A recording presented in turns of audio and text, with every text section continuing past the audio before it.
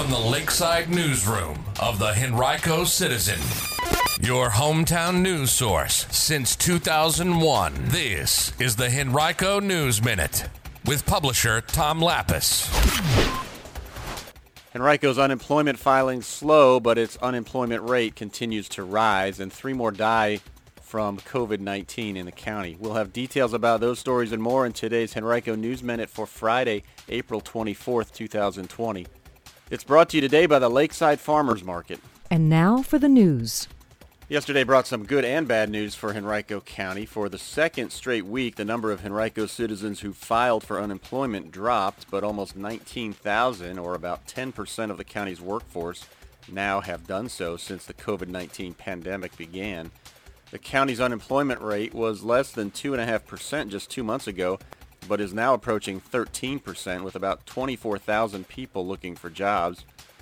Data released yesterday by the Virginia Employment Commission for the week of April 12th through 18th showed that just about 3,300 Henricoans filed for unemployment during that period.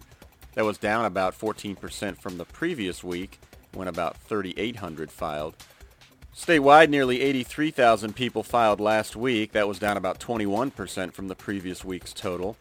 Job loss in Henrico and statewide peaked during the week of March 29th to April 4th, when most localities reported the highest number of residents filing for unemployment.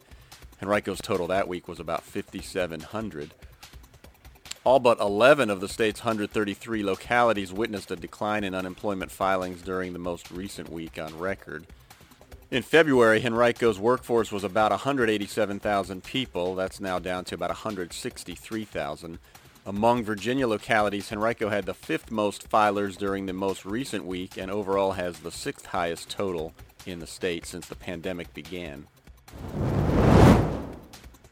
Today on HenricoCitizen.com, you can check out my article about Henrico's death rate from the COVID-19 outbreak, which has led Virginia's localities for most of this pandemic until being surpassed this morning by Fairfax County, 89 to 86. Now, while most of those deaths have occurred among residents of senior living facilities, at least 7 have occurred among other county residents, according to Henrico Health Director Danny Avula.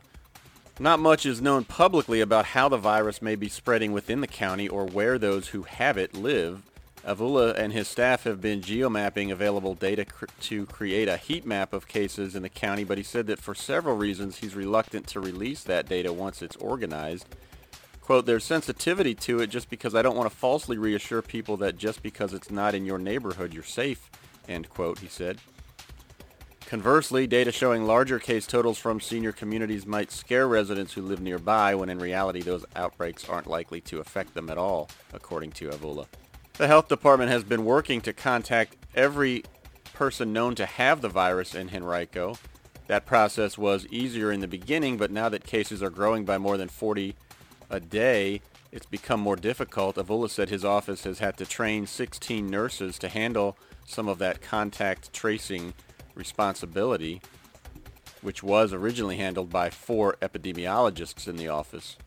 Nationally, blacks seem to contract the virus at higher rates than other groups, and the trend is noticeable in Henrico as well. Though blacks make up just less than 30% of Henrico's population, they account for 42% of its COVID-19 cases. Whites, by contrast, make up about 57% of the population, but account for just 38% of the virus cases. You can read more about the topic right now on HenricoCitizen.com. The new numbers this morning from the Virginia Department of Health in Henrico show only 11 new cases when compared to yesterday. The total now stands at 729 in the county, with 107 people hospitalized and 86 deaths.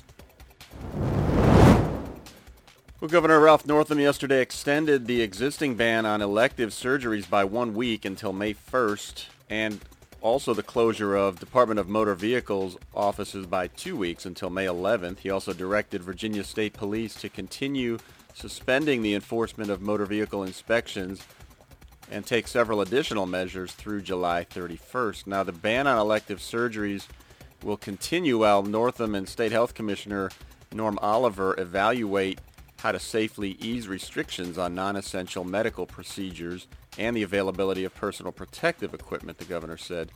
But the move came against the wishes of the Virginia Hospital and Healthcare Association, which earlier in the day had advocated for Northam to allow the original ban to expire today. A spokesman for that group estimated that 15,000 inpatient and outpatient medical procedures are being deferred each week in the state as a result of the order, and said that at least 17 other states have now lifted restrictions on non-emergency procedures. Also on HenricoCitizen.com today, we've got a Capitol News Service report about the discussions among General Assembly members earlier this week about how to proceed with Governor Ralph Northam's recommendation to delay implementation of a higher minimum wage in Virginia. The Assembly ultimately agreed with Northam's recommendation to move that new date from January 1st to May 1st of next year, at which time the minimum wage will rise from $7.25 an hour to $9.50 an hour. But it took a tie-breaking vote from Lieutenant Governor Justin Fairfax in the Senate.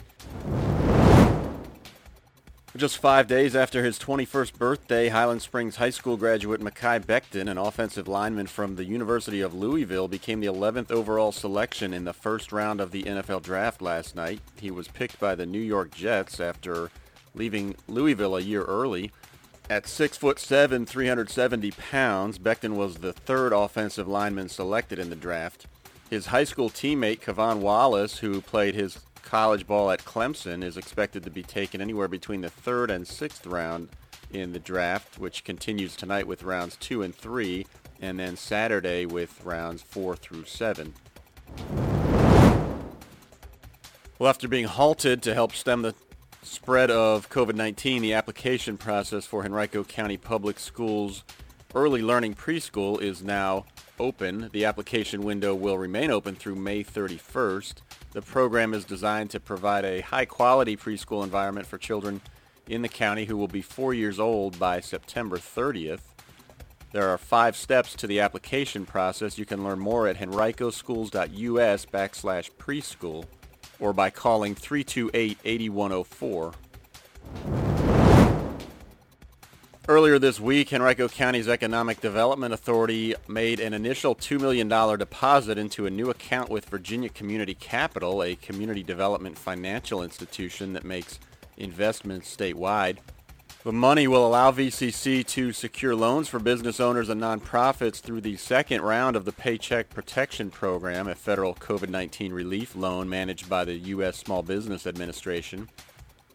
To date in Henrico, through the first round of the PPP, VCC has secured 19 loans totaling more than $2.9 million for county businesses and nonprofits.